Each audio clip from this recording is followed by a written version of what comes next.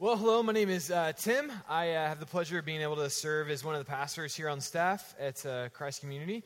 And I'm really glad to be here with you this morning. And as we turn to this passage, Hebrews 4, which you might have noticed is about rest. That word appeared quite a few times. Why don't I pray for us as we start this morning?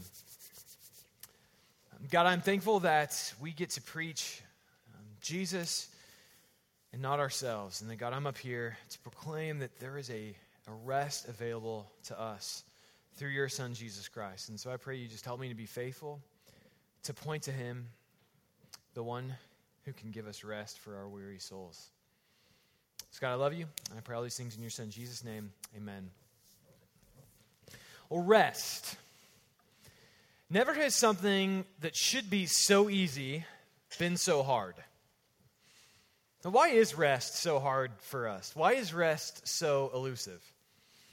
And for me, the answer to that question is pretty simple. I have a son who turns 2 years old today, and another son who's just a little over 3 weeks old at my house. And I don't know if you're aware of this, but kids tend not to be conducive to rest.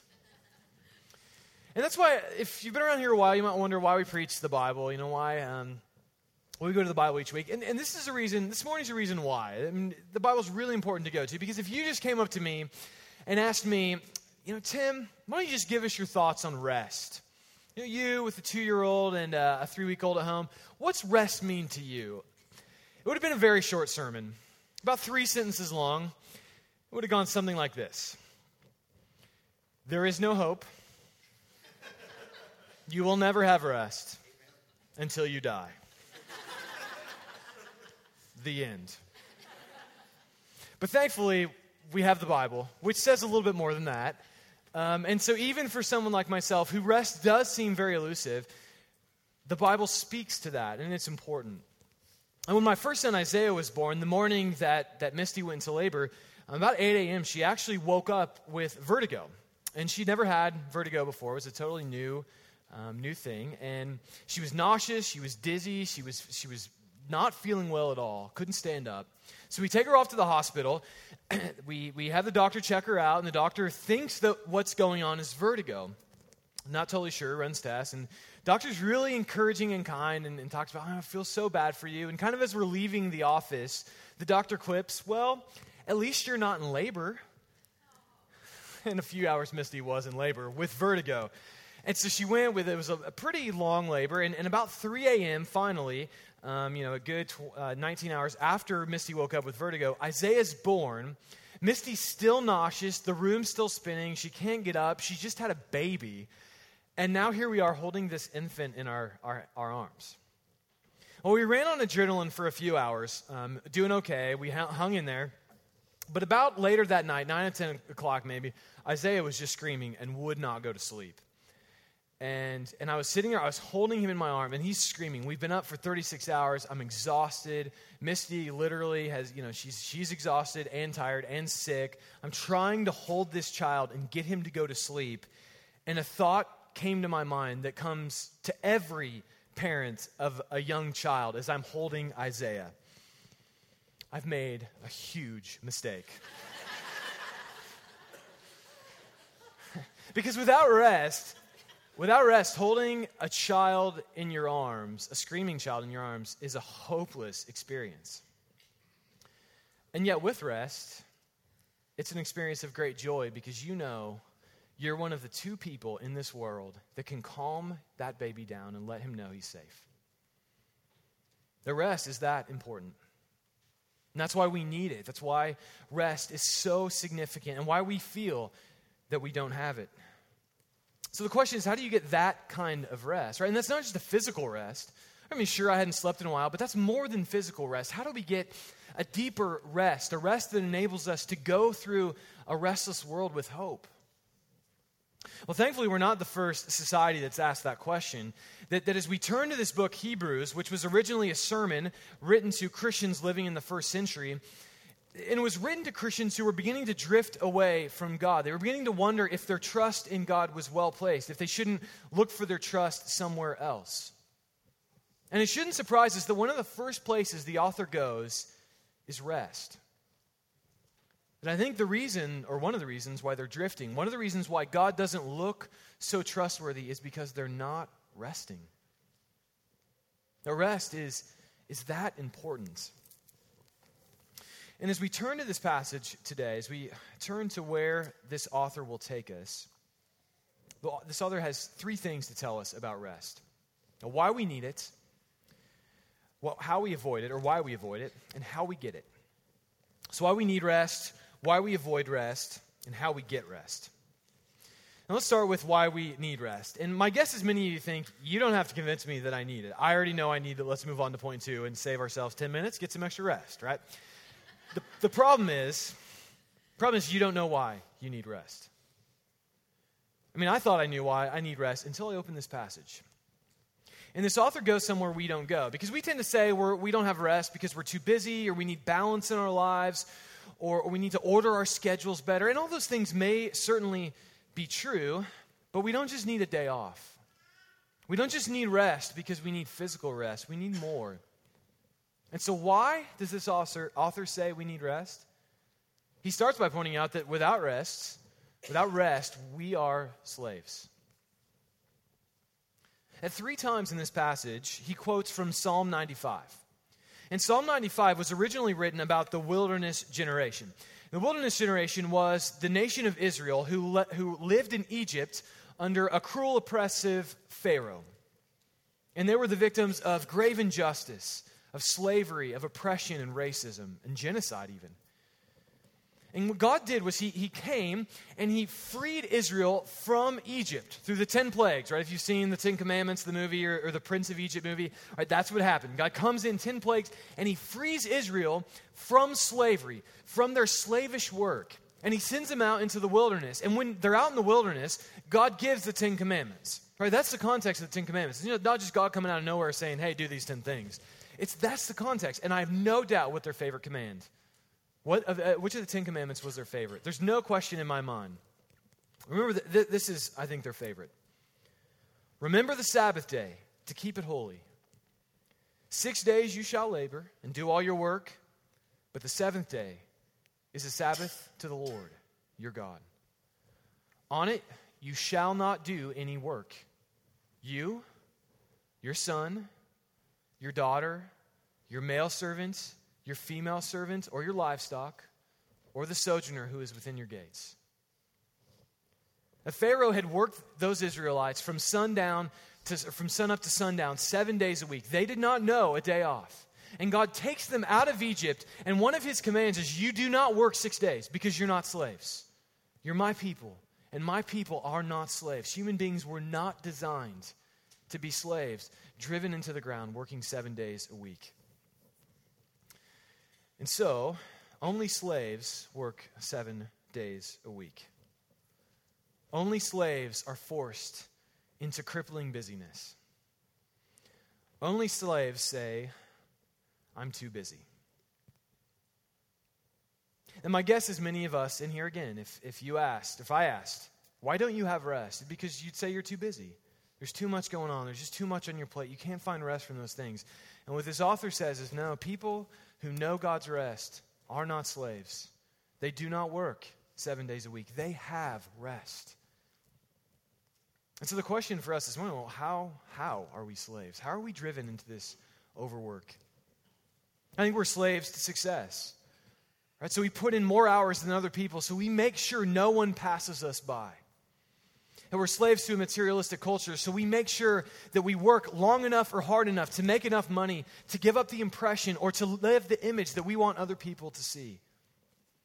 That we're slaves to expectations for our kids, so we overschedule them and overburden them, hoping that they'll get into the right athletic event or get the right grades to get into the right college.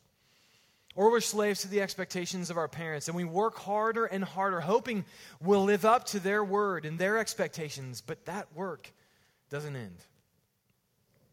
Or some of us, right, we're slaves trying to do good things. We see people who need our help, or we see worthy causes, and we just keep giving ourselves away, and the result is we're too busy, we're overworked, and we're worn out. And we make, in our culture, heroes of workaholics. We read their biographies, and even though their families were destroyed and their kids are estranged, we still idolize them. And we brag about the fact that we don't take days off of work. No, we're slaves. And all that raises a question, right? Why are we slaves? Why are we driven in this way? Why are we people who are driven to work 7 days a week, to not take a Sabbath, to not rest? Well, I think the answer is without rest, we're slaves, but also without rest, we're driven by insecurity. And now that I've called you all insecure, why don't I go ahead and start with myself first and how this insecurity has worked its way out in my life.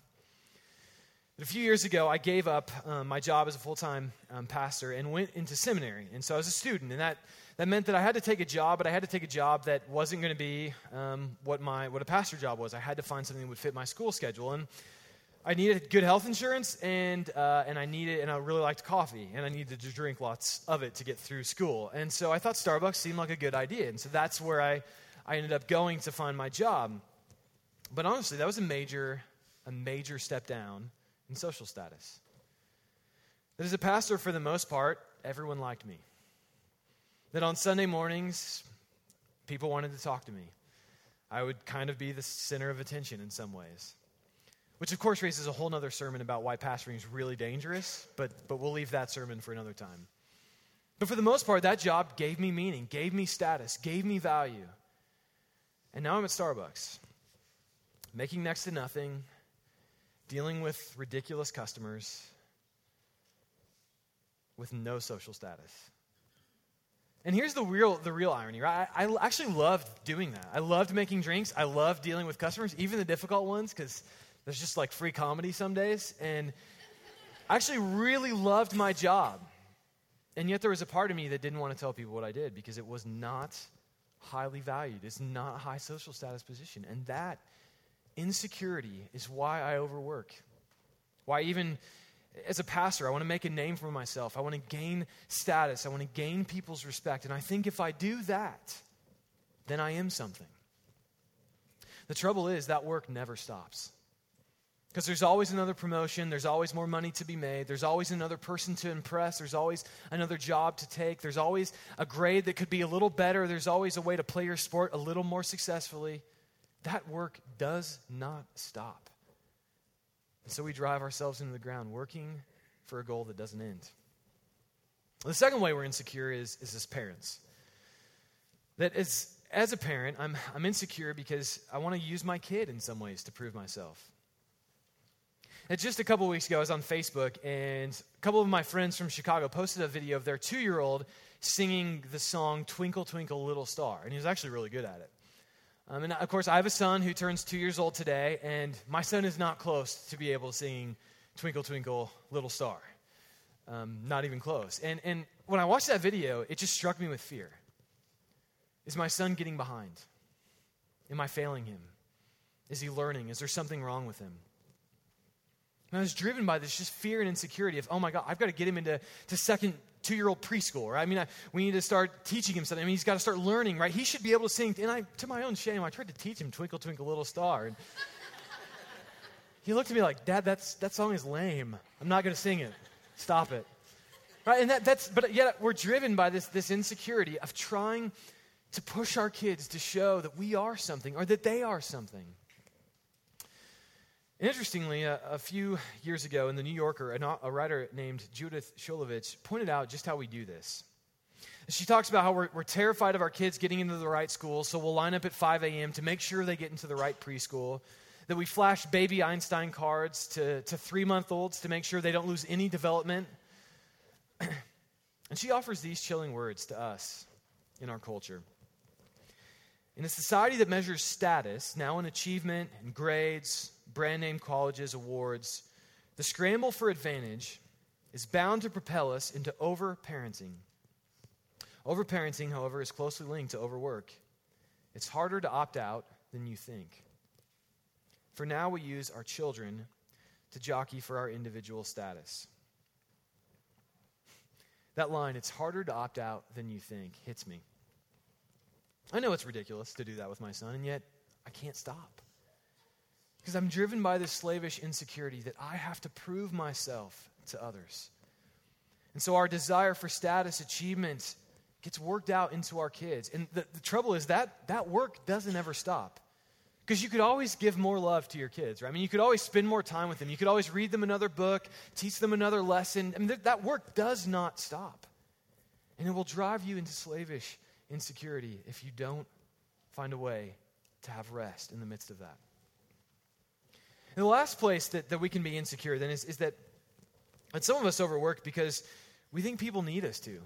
Right? I mean, and parents are especially guilty of this, right? If I don't spend every waking hour with my child, they won't make it. Right? Or some of us, right, we have good causes we give our lives to, and they keep eating into our rest and eating into our opportunities to withdraw. That there are good reasons always to engage nonstop. But to do that is to be driven by something other than what Christians, or what this author is saying that we should be driven by.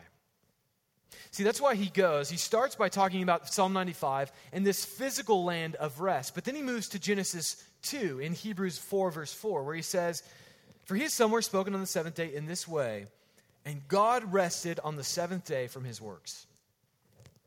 So here's the question, why does God rest? Right? I mean, I know why I rest. Right?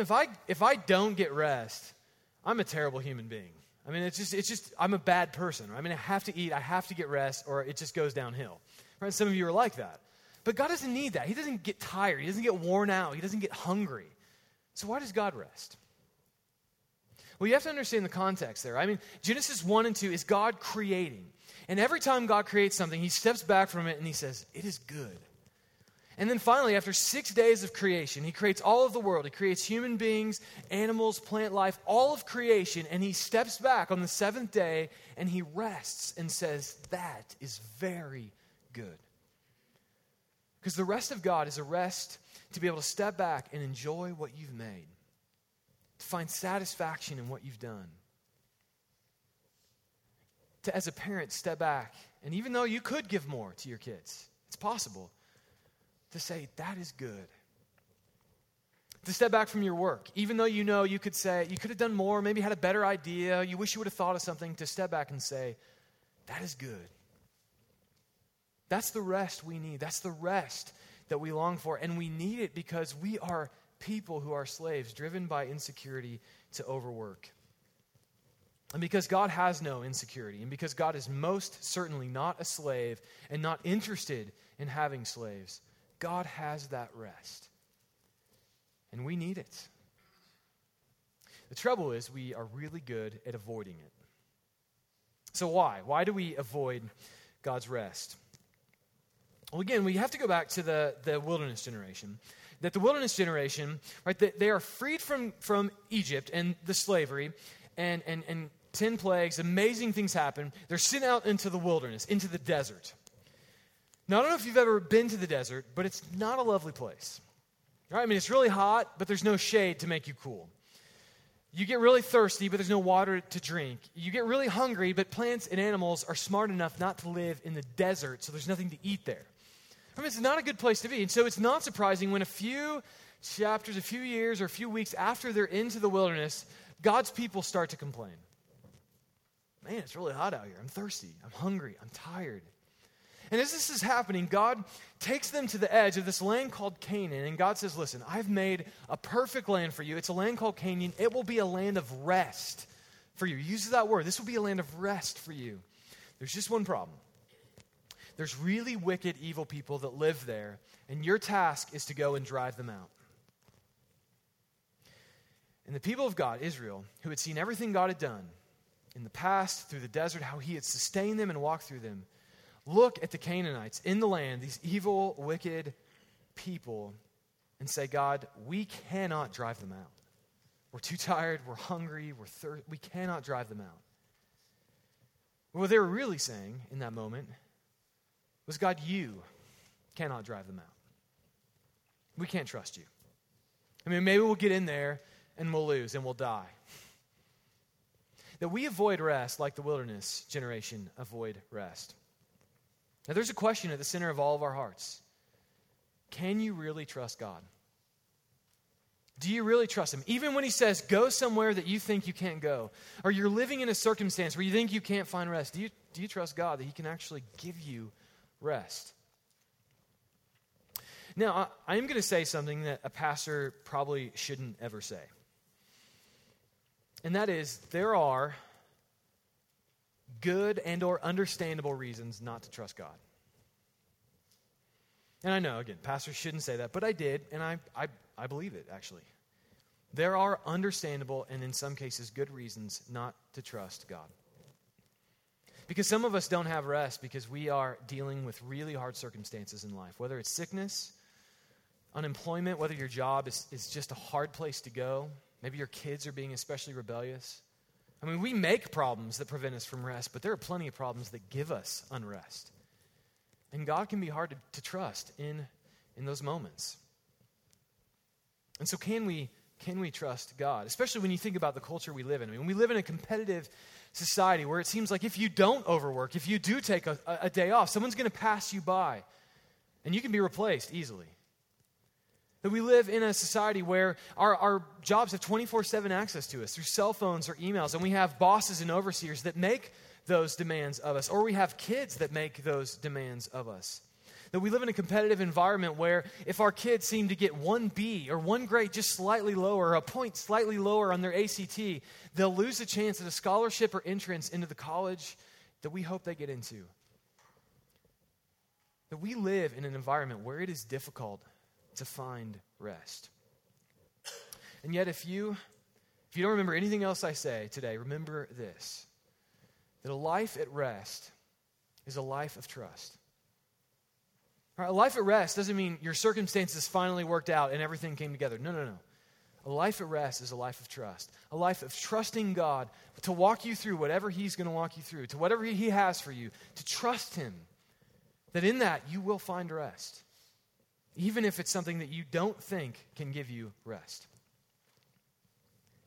And so, that comes to the third point: how we get rest.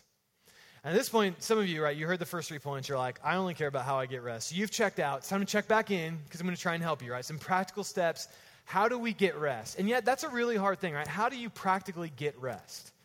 Because I could say one thing to one of you and it would make no sense. It wouldn't be helpful, and another to another, and it might help. I mean, how do we grasp rest? And I think the author points us in 3 directions: to trust the word, to strive to enter, and to remember the better Joshua.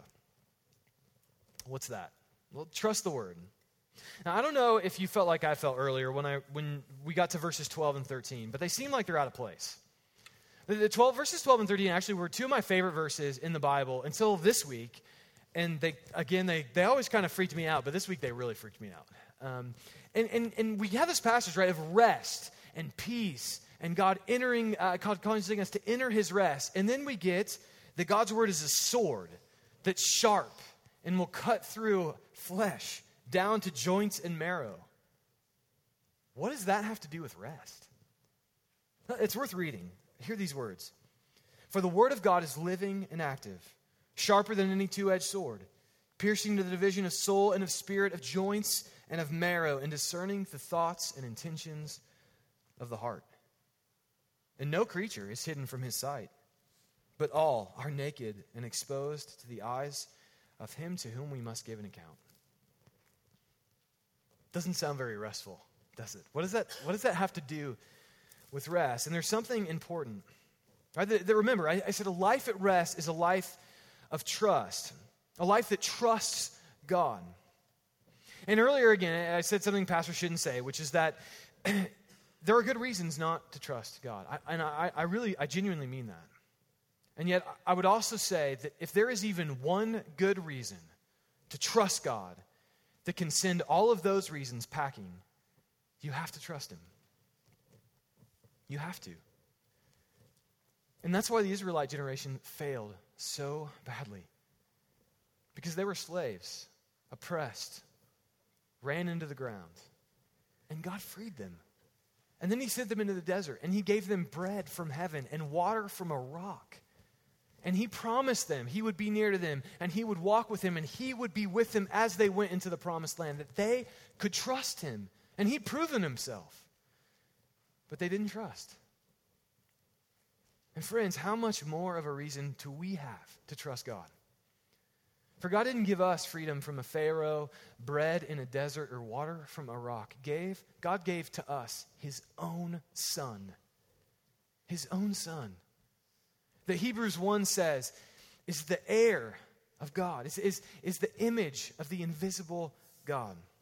That this Son, whom God appointed the heir of all things, the one through whom God created the world, that this Son is the radiance of the glory of God and the exact imprint of his nature. That he upholds the universe by the word of his power, that Son made purification for my sins and your sins, and now he sits at the right hand of the Father interceding for us. God gave us that. And so whatever the circumstances are in life that may make you think God cannot give you rest, you need to trust your own self. You need to drive after your identity through your work, through your parenting, or through whatever it is. We have to trust the Word. And the Word doesn't just mean the Bible, right?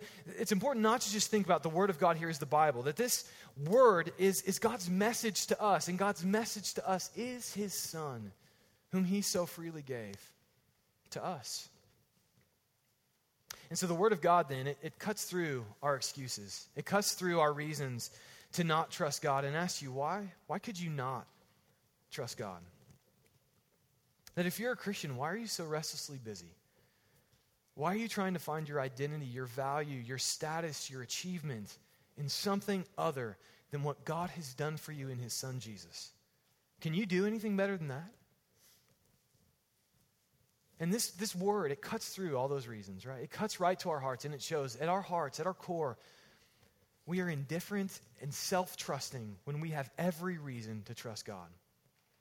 And if you're a Christian, right, at some point in your life, you've gone through that experience where God just stripped you down and said, all right, you've tried it your way. We've had enough of that. It's time for my way, and you can trust me. And even if I lead you into the desert, I'll lead you out. And even if you don't think that you can trust me, you know because of my Son you can.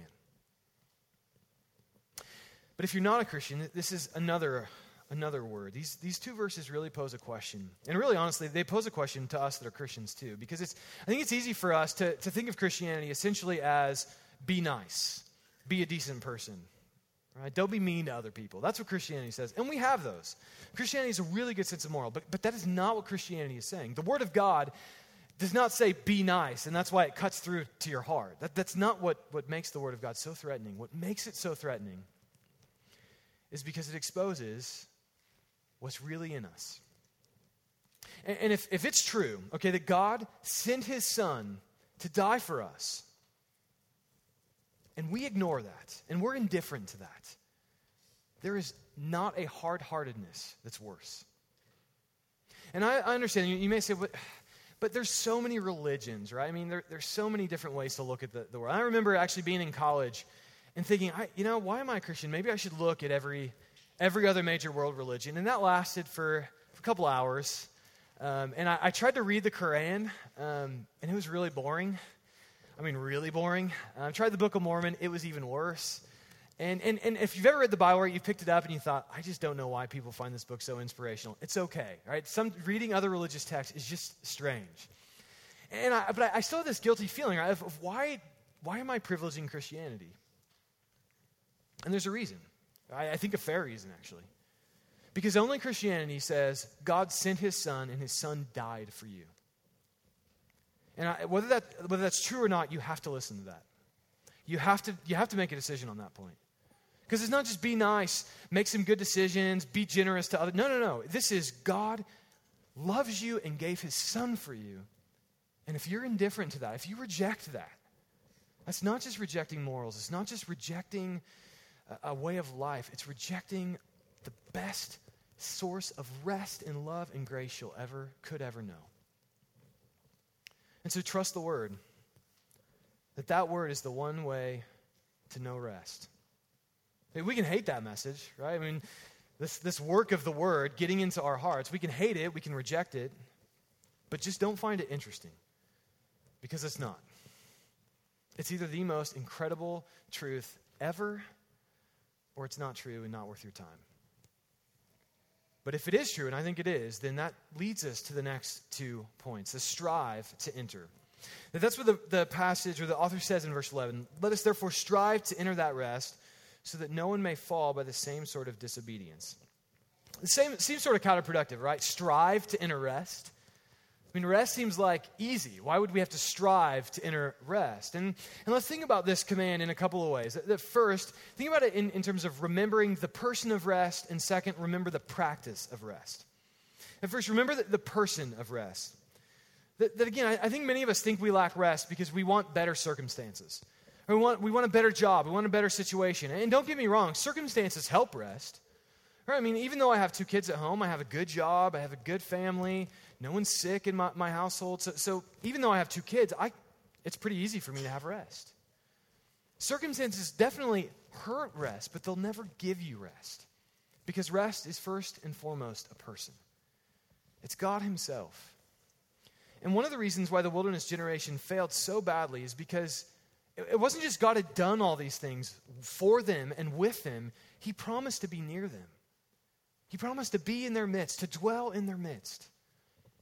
And God makes that same promise to us. So you could take a day off, you could find rest, and it won't give you the true, deeper rest because rest is a person. And that's why you can know rest even when you're tired, even when you're worn out, stretched thin, when you're sick, when life isn't going the way you want. You can know rest because rest is a person who gave himself and loves you. He gave himself for you and loves you. Second, remember the practice of rest. And this is the only piece of practical advice that I'm going to give you about how to give rest. And the worst part is no one's going to listen to it. You're all going to ignore it. And so I don't even know if I should share it, but I will anyway, even though no one's going to listen to me. And that is the practical piece, take a Sabbath. Do not work 6 days a week. Or 7 days a week. Do work 6 days a week. Do take a day off. Practice the Sabbath. Now, I'm realistic, right? This looks different. Right? If your main vocational path is you're a stay-at-home mom, right, you can't lock your kids in a room for a full day. I'm not suggesting that. Right? But a day off does mean you rest from the work. And that's not just stopping to work. That's doing what God did, is stepping back, looking at your kids, looking at your work, and saying, that is good. God, thank you for bringing that into my life. It's fellowshipping with God, whether it's prayer, reading your Bible, worship, silence.